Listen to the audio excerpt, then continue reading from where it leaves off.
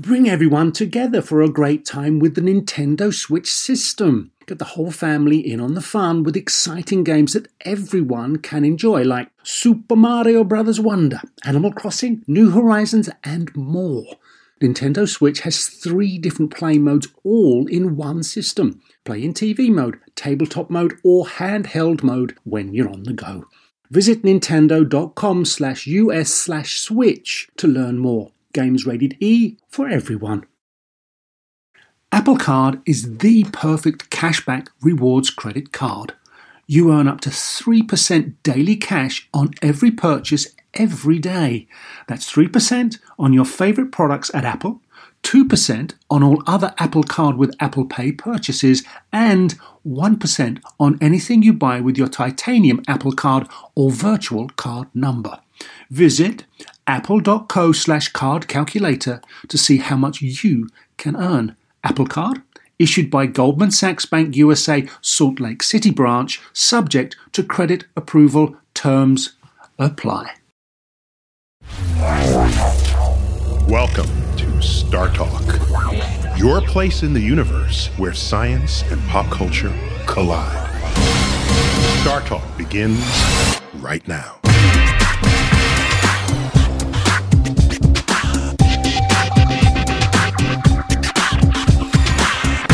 Welcome to Star Talk Radio. I'm your host, Neil deGrasse Tyson.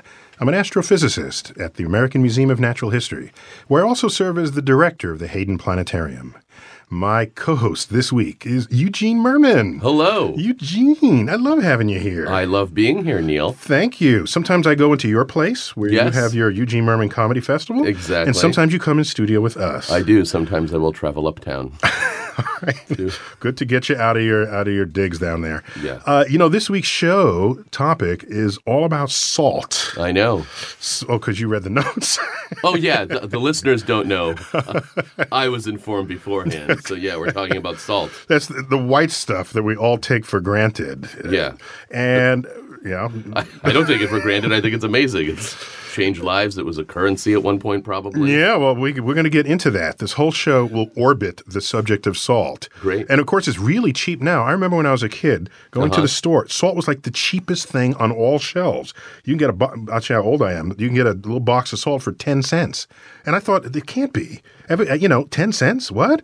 And it's still cheap, even though it's more than that today. It's Romans would be furious to hear this. I am like, that seems reasonable. And, in the past, it was rare and valuable commodity, a strategic commodity even. You could use it as a weapon. Maybe not. That might be the one thing. Is that one of the 14,000 uses? No, well, one of them was that you can pour on the wounds of, who's the guy in the movie? Of someone who, I don't know. I know that Chuck Norris. Chuck Norris. If you put it on Chuck Norris, was it put on to help him or to hurt him? Because doesn't it sort of clean? Does it have like a cleaning power? Yeah. Well, it's a it's an antibiotic. It prevents the growth of microbes on it. So, but we'll learn all about that. Yeah, but I don't want to ruin the whole thing. Just so that we're on the same page, the salt that we normally think of and chat about is table salt is sodium chloride. Mm-hmm. Sodium is an element on the periodic table. Remember that mysterious chart of boxes in your chemistry class. Chlorine is also there. You put them together, you get sodium chloride. By the way, sodium is highly explosive. And reactive in the presence of water. And chlorine, each of these will kill you separately. Really? And together, it's some of the most delicious. It's delicious. If you put sodium in water, it would. Essentially, you want to get out of the room when you did that. Because it creates... It reacts violently with the water. I hope that no one listening is off doing that. Yeah, it's hard to get a slab of sodium from Is it hard to get sodium? Do you have to break in somewhere? Does McDonald's have it? I've never looked. I don't know. And chlorine is stuff that keeps your swimming pools clean, and it's quite the disinfectant. You put it together, it's table salt. And it's a testament to the extraordinary diversity of what the elements on the periodic table do for us when brought together as molecules. Yeah. I mean, molecular chemistry is a whole different thing from atomic chemistry. It's a whole other world. And I doubt it. No, you're probably right. No, it's the same world, but different rules. Of it.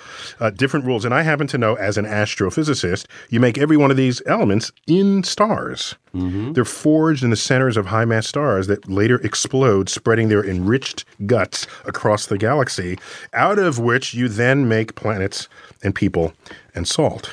just in case you were wondering. I was going to say, is this table salt from an exploding star? And yes, it is. It's good to know. The ingredients of table salt come from exploding stars. I'm glad recipes don't say 1/4 spoon exploding star. Yeah. So what we got here, salt. What's funny about salt is that it's, you go to farms. I don't know if you've been on a farm if you're a city person, but like I've been on a farm. There's salt licks. Yeah. And when I was a kid, I said, ew, who would want to do that? Yeah. And so these huge herbivores that we sustain on farms, they need salt. They've got to lick salt as part of their daily diet. And, I said, this topic's too big for just me. And what I decided to do was bring in an expert. I invited to my office, Mark Kurlansky. Oh. He's the author of the book called Salt, A World History. Not to be confused with that movie with Angelina Jolie where she is not salty. That's right. Well, let's check out that clip. My first clip of my interview with him, just to find out what role salt has played in human history. Sure. It's hard for anyone today to imagine that salt was so highly valued as it once was. What happened? We throw away salt today. Salt is 25 cents in the store. Well, to begin with, salt didn't have a great deal of value because most civilizations started off being hunter-gatherers and not agricultural.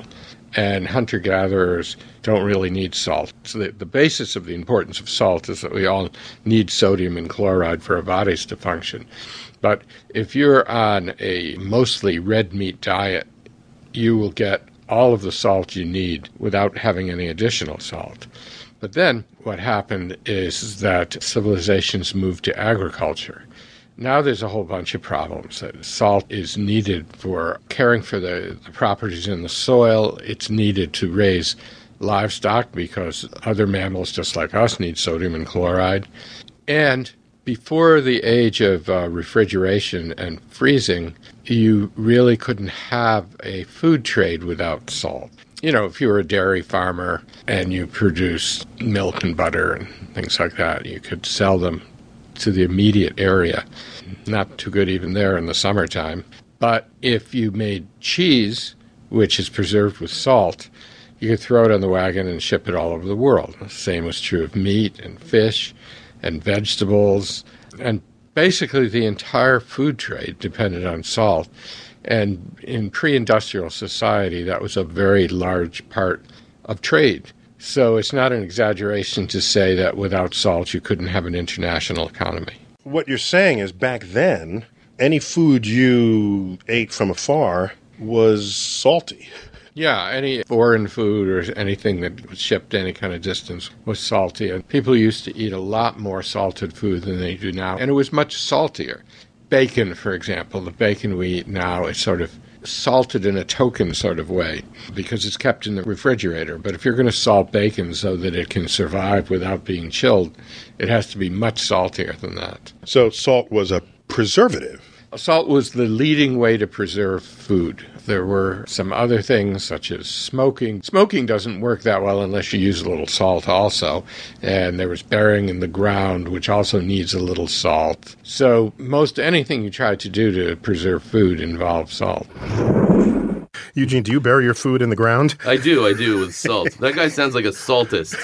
Like, I believe him that it's important, but it's like, it's a little suspicious. And there are other salts. It's not just sodium chloride. There's like saltpeter. It's a major ingredient in gunpowder and other explosives. Baking soda. Good. I was hoping that salt could be a weapon. Sodium bicarbonate. I mean, it goes on and on and on. But we got to end this first segment, and we're coming back. And when we come back, I have a special guest who can speak to the role of salt in ancient cultures. This is Star Talk Radio. Welcome back to Star Talk. I'm your host, Neil deGrasse Tyson, and welcome again to Eugene Mirman. Yeah, Eugene, you tweet. Is it at Eugene or? Yeah, it's at EugeneMirman.com. Oh, Eugene Mirman. I might have been beaten by just to be just at Eugene. Oh, yes, that's too bad. Sorry Oddly about by that. Sting. Okay. So just our topic today is salt. Who would have thought that salt could be so important in the history of the world. And I could not do this alone. And not that I don't love you, Eugene, but I had to bring in some more ammo here. And so really, because I am a salt expert. we combed the halls of the American Museum of Natural History, where we have an entire department of anthropology. And guess who I found there? I found Peter Whiteley. Peter, welcome to Star Talk Radio. Thanks very much. Great to be here. You're an anthropologist with specializing in North American natives. Native North Americans, yeah. Especially the Hopi and Zuni and other pueblos in the Southwest. Because I brought you on because salt is not just something you put in your diet. Salt is a strategic commodity for people who can't just go to the grocery store and pick it up. Absolutely. Well, in the Southwestern pueblos, it was very much of a commodity that people traded back and forth, and that goes back 3,000 or 4,000 years. So in the particular places where they find it, like at Zuni Salt Lake or the Manzano salines east of the Sandia Mountains, they found examples of that salt 300 or 400 miles away in the archaeological record. Hundreds of miles. So they would go get it. Absolutely. And, for example, Hopis still have a salt pilgrimage that they go on to the bottom. Still, as in 2000 to this day. Yes, to Which this one of us will tell them about Costco? And very recently, they used to go to the bottom of the Grand Canyon, and they still go to Zuni Salt Lake to get salt. Oh, so that's right. Because those of you who are up on your geology know, you might ask, well, where does salt come from? Where's a good place? Well, one way is salt water, right? You get a salt water, either a huge lake that had become salty over the years or ocean, and all you need is to corral off a piece of it and let the sun corral a piece of the ocean. Sorry. I see what you're saying now. You let a tide bring in some water, and it comes out, but you trap some of the water as it comes in. Yeah. And some lakes are large enough that they became salty over the years. Salt Lake, for one. Just to pick an easy a low-hanging fruit there, yeah? Yeah. And so, the Baltic Sea, a big lake. So there are ways to actually make it. And in my interview with Mark Kurlansky that we're slotting into this show, he tells us some stories about how you find salt and how you make it and where you get it from. So let's check it out. The cheapest, most efficient way to make salt, if you live in a sunny climate, is to just take seawater and dam it off into pounds and let it sit there in the sun, and eventually all the water will evaporate. It may take a year, but you have a lot of different holding tanks which you rotate, so there's always one that's at crystallization. This is a very efficient, very old way of making salt that hasn't changed in thousands of years and requires very little investment and attracts beautiful birds. Does that mean all salt is sea salt? No, although the majority of table salt is sea salt, which is something Americans don't understand because in America it's not. Americans eat mostly rock salt. There's only a few places left that produce sea salt in the U.S. That wasn't always true, but for one reason or another, most of the sea salt places have gone out of business. And I don't know the difference between rock salt and sea salt. How do you just make rock salt? Don't you need a seawater to make rock salt? No, you need a place underground that has salt and a shovel. So you mined the salt? Yes. Well, there's two ways of doing it. The salt deposits that are under the earth, you can either go down there and mine it like you would any other mineral, or you can flood it and pump the water out, which will come out as brine, and then evaporate the brine like you would sea salt. Okay, so what you're saying geologically is that the mineable salt was once a salty water deposit where the water had evaporated and left the salt behind. Yeah, most likely these are all places that were ocean at one time. And there's huge deposits in North America and in Europe and in Asia. There's salt under most of the Great Lakes area going, all the way from the plains to upstate New York. Remind me, are the Great Lakes salty or not? At what point are you big enough to become salty? Well, bigger than the Great Lakes. So, I think at the point at which you're an ocean. This is something that hasn't ever been completely worked out about why seas are salty. It's a little bit mysterious. But the Great Lakes, although there are salt beds under the earth all around the Great Lakes are freshwater. So, Peter Whiteley, I got you in this show from the American Museum of Natural History. Your Hopi Indians would, so they wouldn't create salt by drying up salt water. you're telling me they actually found salt in the mountains. Well, the bottom of the Grand Canyon and then at a salt lake that's not too far away from Zuni Pueblo, about 50 miles away. So the Great Salt Lake in Utah. No, not that one. That's even further away. Salt Lake 2? This is a junior version of that. Was it also called Salt Lake? It's called Zuni Salt Lake. Okay, yeah. well, as long as they add in I have an embarrassing urban story to tell you. I was flying to California, and we were flying over Utah, but I wasn't thinking that at the time. I was just looking out the window. And so this huge white area. And I said to myself, wow, that looks like a salt residue, like from a lake that might have been there. That looks like of course, we're flying over Salt Lake City. I mean, I deduced from first principles of science that was the Great Salt Lake. But I was obviously that. I mean, once I thought about it, but there I was pumping my geological knowledge into. Is that how you fly over the Grand Canyon? You're like, this is a very, very big canyon. It feels almost grand in its canyon-esqueness. So other great deposits. So we have obviously the Great Salt Lake in Utah, and you have your Salt Lake 2 version, yes. Right. And, of course, the Dead Sea in Israel. Where you can sit up in. Yes. You can sit in it. It's so salty you can sit in it. Have you tried walking on it, though? I'm oddly weird. It's weird I can walk on it, but I didn't want to spook people when I was there. So, you don't want to fool people into thinking I'm magic. You're someone other than Eugene. Yeah. I can walk on it, but it's purely scientific. You chose not to. So what gets me is that, of course, it's called the Dead Sea because there were no fishes in it, but that's more a measure of the fact that they didn't have a microscope because there are microbes everywhere, wherever you have liquid water in the world. Mm-hmm. So it's a scientific limitation that it got called the Dead Sea. And also, of course, there's near Detroit. 400 million years ago, Michigan at the time was warm, and there was a shallow sea. And when the water dried up, it left one of the world's largest salt deposits. And so mining continues to this day in those mines. Detroit? Near Detroit? Near Detroit, yes. Yeah. And the shafts go down more than 1,000 feet below the surface just to get the salt.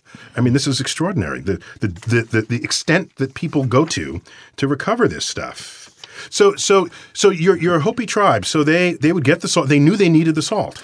Yeah, exactly. And they went off on long expeditions, which were really ritual pilgrimages.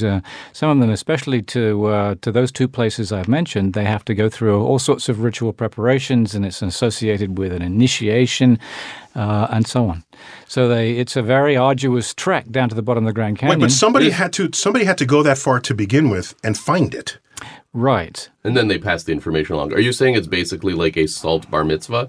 And if you like to think of it that way, yes. I would like that. And I'm going to tell people that's what you said. And that's your next gift at the bar mitzvah. Yeah, exactly. Yeah, not the $18, but no. Packets of salt. Exactly. But the information that you were referring to was widely known and shared among prehistoric peoples in the greater Southwest, so they all knew where those places were. And they, sacralized it too. There are salt deities associated with those places, goddesses and gods. And so sacralize is to make it a deity. I like that word. That's my first time I've heard that word. It's the first time I've heard it. Sacralize. But it's not going to be Maybe the I last. just invented it. I'm going to hear it later when I tell people about it. Well, he just said he might have just invented it. That's fine. So, I mean, my list here is long about all these cultures going back thousands of years. The Chinese in 6000 BC would harvest dry beds along the salty, how do you pronounce this, Lake Yunqin. I like that you're asking me. No, Neil, close though. That sounds fine. Sounds fine to me. And the Egyptians, the Phoenicians, the Romans, the Celts were mining rock salt in the Austrian Alps as far back as 700 BC. I mean, this goes on and on. Peter. Yeah, it's global. So what gets me is how people know that they need the salt. Why did they know they need the salt, but the people who were getting scurvy for not having vitamin C didn't know they needed vitamin C? They eventually found out. I mean, it's trial and error. Everyone's dying, and then it's like, oh, we should get some salt. Actually, we got to wind down this segment, but when we come back, let's learn more about where salt comes from and what its effect is on the history of cultures in the world. Its geopolitical influence knows no bounds.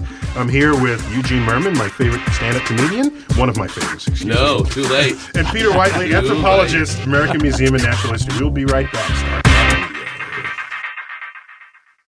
Whether you're a family vacation traveler, business tripper, or long weekend adventurer, Choice Hotels has a stay for any you. And that's good, because there are a lot of me's. Choice Hotels has over 7,400 locations and 22 brands, including Comfort Hotels, Radisson Hotels, and Cambria Hotels. Get the best value for your money when you book with Choice Hotels. Cambria Hotels feature locally inspired hotel bars with specialty cocktails and downtown locations in the center of it all. Hey, that's me. Radisson Hotels have flexible workspaces to get the most of your business travel and on-site restaurants.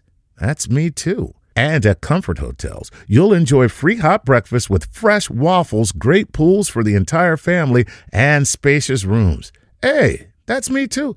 I guess I'm just going to have to stay at all of them. Choice Hotels has a stay for any you. Book direct at choicehotels.com, where travel comes true. Pulling up to Mickey D's just for drinks? Oh, yeah, that's me. Nothing extra, just perfection and a straw. Coming in hot for the coldest cups on the block. Because there are drinks. Then there are drinks from McDonald's. Mix things up with any size lemonade or sweet tea for $1.49. Perfect with our classic fries.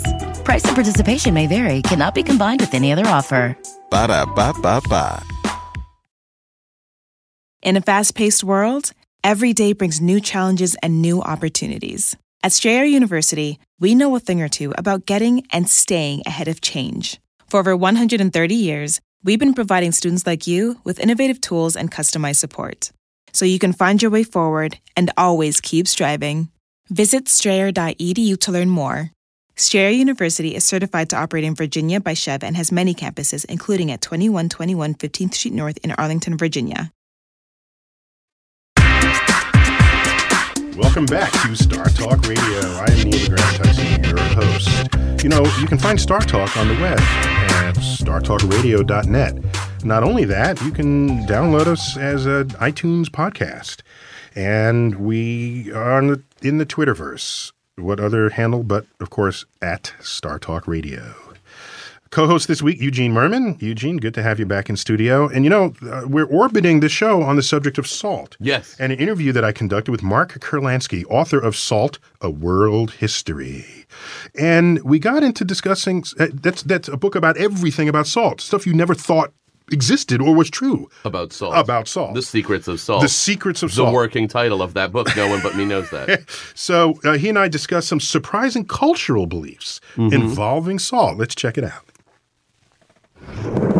I have spent a lot of time working in Haiti, so I already knew that salt was used to cure zombies, which might be... To cure zombies or kill zombies? No, to cure zombies. Yeah, because salt takes away evil. Okay, so in a ritualistic way, salt has... You can if somebody has been zombified, you can bring them back to normal with salt.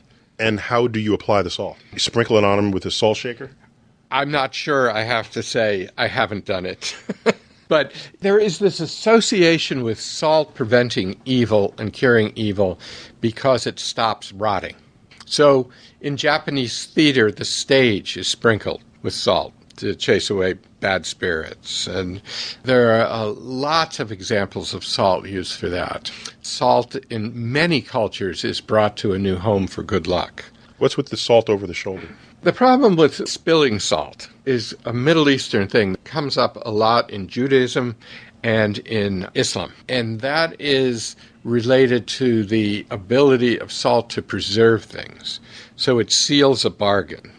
So, for instance, in Judaism, salt is a symbol of sealing what's called the covenant, the agreement between God and Jews. So if you spill salt, it's like the covenant has been broken. And so you have to do something about that. So you get rid of it, chuck it over your shoulder. If you look closely in the painting of the Last Supper, you will see that there is a spilled salt cellar on the table by Judas. I never knew that. That table's got all sorts of interesting details in it. Eugene, did you know there was salt on the table? I did not know that. Of the Last Supper? I didn't know that you could cure zombies with salt. And I wonder how it's ever been tried practically. Well, plus, I mean, but it's good to know because of all the apocalypses, the asteroid, we can deflect an asteroid. Virus, we can find a cure, but the zombie apocalypse, that was going to be an unbeatable one.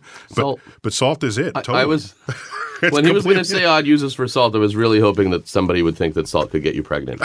But you can't have everything. We have in studio one of our special guests, Peter Whiteley. He's a curator of ethnology, I think is the official title there, at the American Museum of Natural History. He's a cross-department colleague of mine, actually. Right. And thanks for coming in. He's an expert on the culture of the Hopi tribes and other sort of Southwest Native American cultures.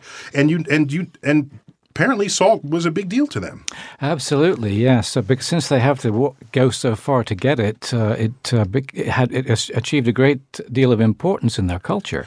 So more than just the nutritional value of the stuff. Exactly. So it became symbolically valued, and there are deities who are named after salt. There are salt goddesses and salt gods and so forth. So there's the Epsom salt deity, I guess, and you've got I don't think I heard about that one. But how far would they walk? Did you say 50 miles or more? 50 miles and more. The distance to the Grand Canyon from the Hopi Mesas is about 100 miles.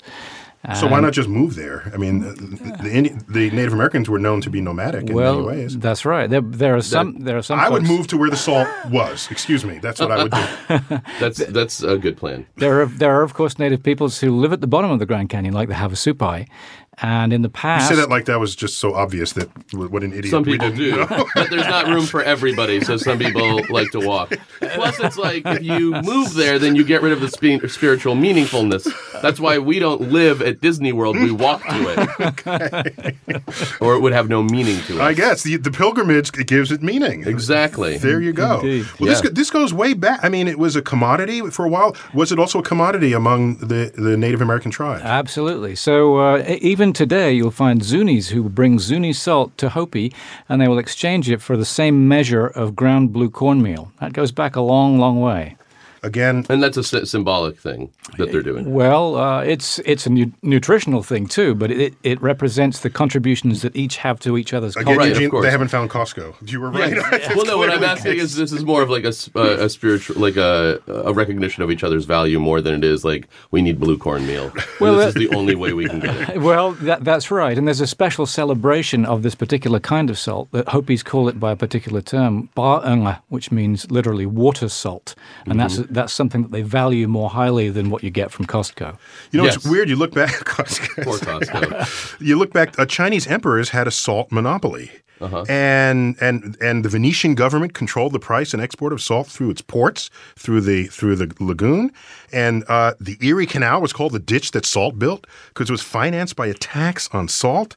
I mean, it's amazing. Just you go down this list, and do you know Romans salted their vegetables, and hence the word salad. Salad for salt, and the salary comes from the word salt. You now have reached where it sounds like it's like an Illuminati conspiracy about salt. Where like, did you know everywhere in history salt was there making decisions? There, voting for the president. Salt. When we come back, more of my interview with Mark Kurlansky, the author of Salt, and my in-studio guest Peter Whiteley. We'll be right back.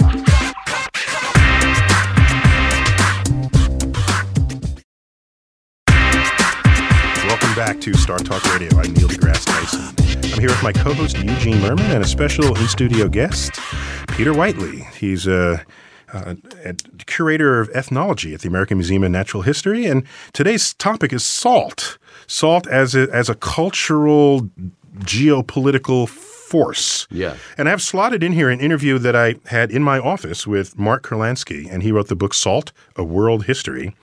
And he told me how salt contributed to the science of geology, which I hadn't thought about, but in retrospect, clearly that would be the case. If you care where your salt is, you're going to learn about what Earth did to get it there and what you're going to have to do to get it from the Earth. And also what role what role geology played in devaluing salt itself. So let's check another clip out from that interview with Mark Kurlansky. The whole science of geology grew up on salt. Geology was basically the science of finding salt. Just a sec. How does the need for geologists to help you find salt compare with the need for geologists to help people find iron? or any other valuable ore? Well, it's very much the same thing. It was a very valuable ore. And that's why this science grew up looking for it until the beginning of the 20th century. And then a discovery was made that there was a relationship between salt and oil. The reason for this relationship is that very solid deposits of salt, which are called salt domes, are impenetrable.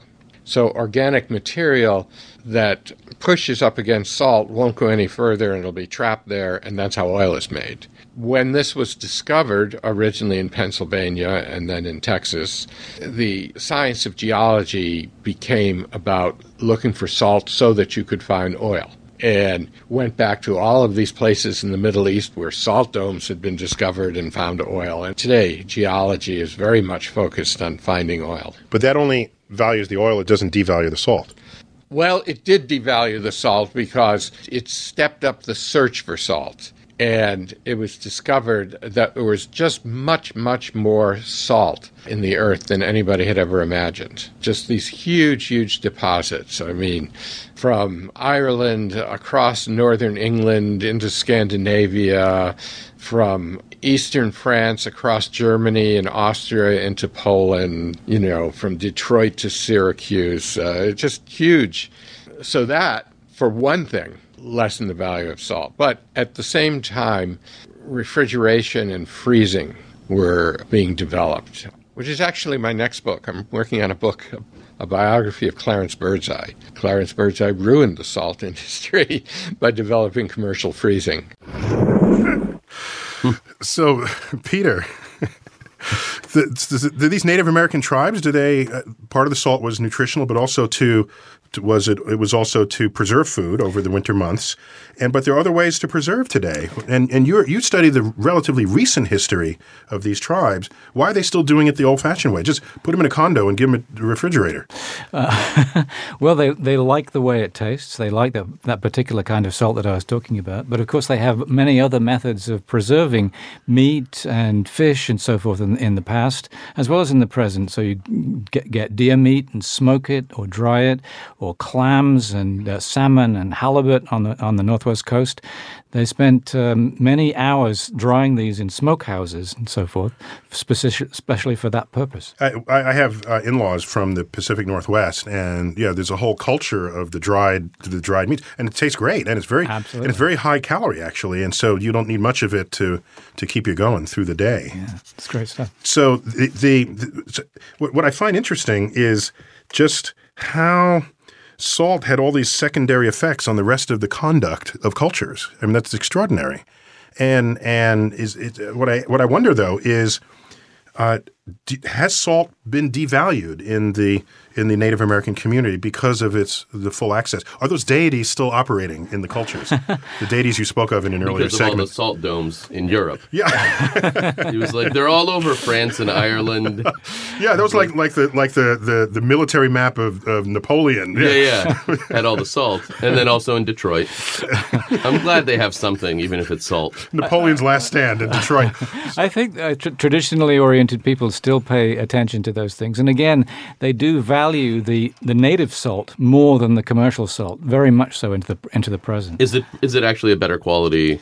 I think it tastes better, and Hopis talk about it as Pascuanwa, much more flavorful, much sweeter than the commercial salt. It sounds like you speak Hopi. We'll have to get back to that after this segment. It's a little bit. We'll and you speak Klingon, don't you? I speak Russian. We'll get back when we come back on Star Talk Radio. More on the topic of salt. Be right back.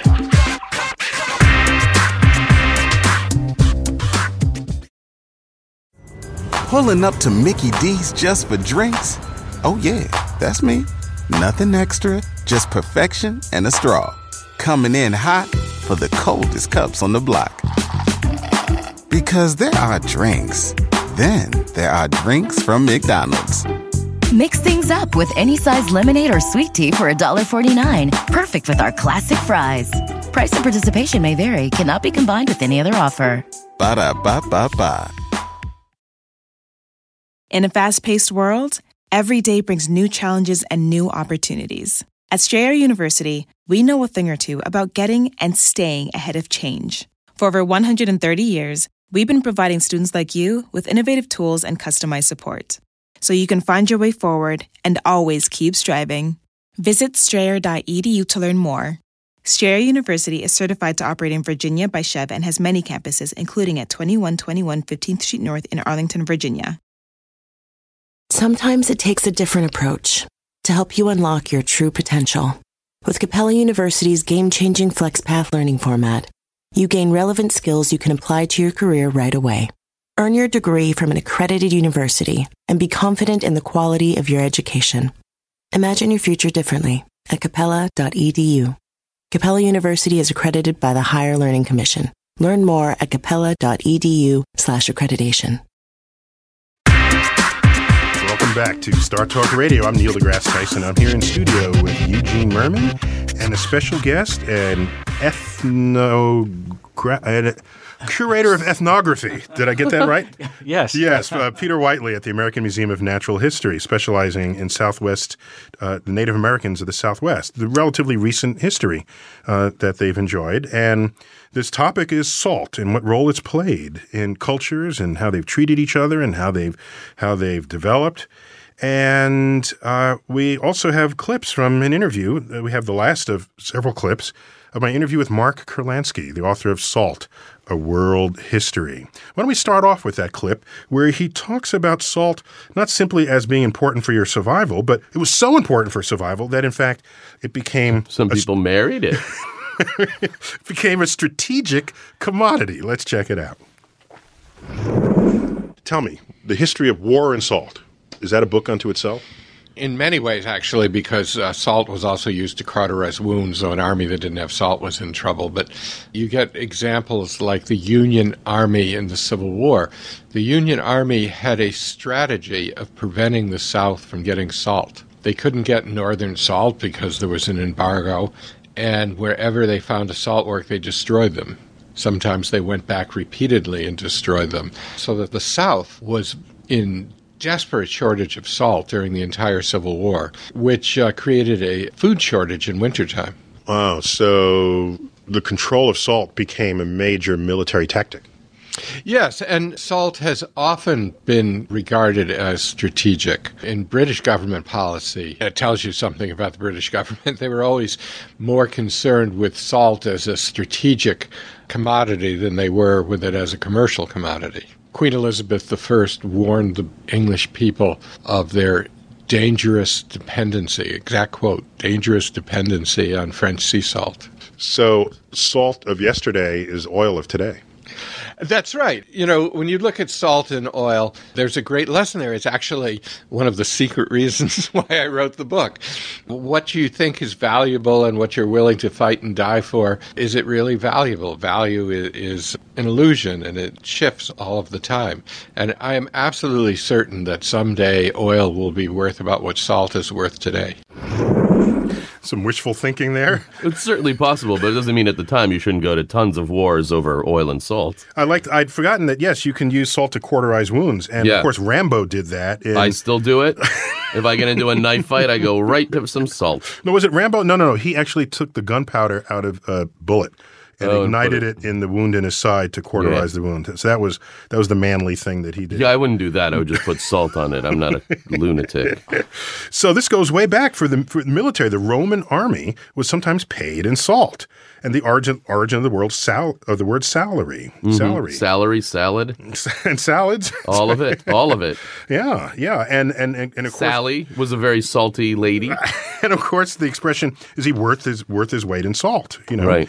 And what's odd, because when I first learned of salt, I had heard that it gave you high blood pressure and killed you. So when someone said he's the salt of the earth, it's like, ooh, you must not like the person. I mean, I came way out of sync with when all of this all this vocabulary was established. And of course, one of the major causes, there's several, of course, but one of the major causes of the French Revolution was the salt tax. We never talk about that because we can't even picture it. We can't even think about it. I think we can picture it. Did you know the French prisons were full of people convicted of salt smuggling? Salt smuggling? Oh, trying to avoid being salt taxes. Yeah. Well, we do that today. There was also tea was also very important. I mean, I guess I think it's perfectly reasonable salt was so important. One of the first things they did at the end of the revolution was to suspend the salt tax. And of course, famously portrayed in the film Gandhi, but what Gandhi actually did was one of his steps to fight for India's independence from Great Britain was it was concerned about his policies concerning salt. And then what was that march to the sea where he made salt without the oversight of the British. And that was viewed as almost as a strong act of defiance. And here we look at it and say, what's he doing? He's making salt. What do you care? The British? It's like, chill out. Let him have some salt. Whoever controls the salt controls the world. That's right. A movie I'm going to be working on.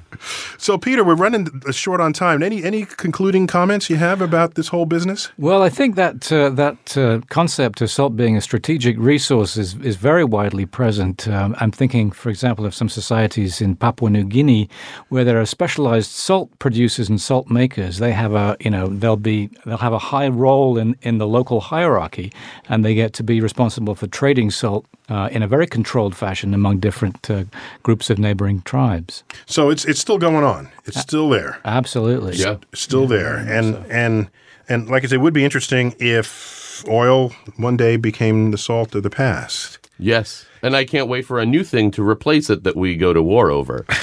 I just hope I get to control it. Well, we got to wrap up this first hour of Star Talk. There's a lot more to discover in part 2 of our show about the science of salt. And in that second hour, that's when we get into the health considerations of salt and what it means to us physiologically. You've been listening to Star Talk Radio. Eugene, thanks for being in this first hour. And Peter Whiteley, thanks for joining us in this first hour of Star Talk Radio. Star Talk is brought to you in part by a grant from the National Science Foundation. As always, I'm compelled to tell you that until next time, keep looking up. Neil deGrasse Tyson signing off.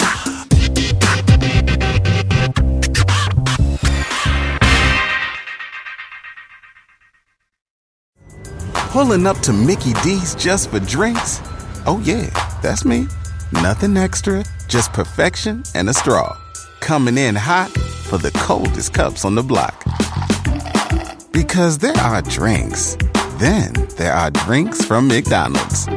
Mix things up with any size lemonade or sweet tea for $1.49. Perfect with our classic fries. Price and participation may vary. Cannot be combined with any other offer. Ba-da-ba-ba-ba.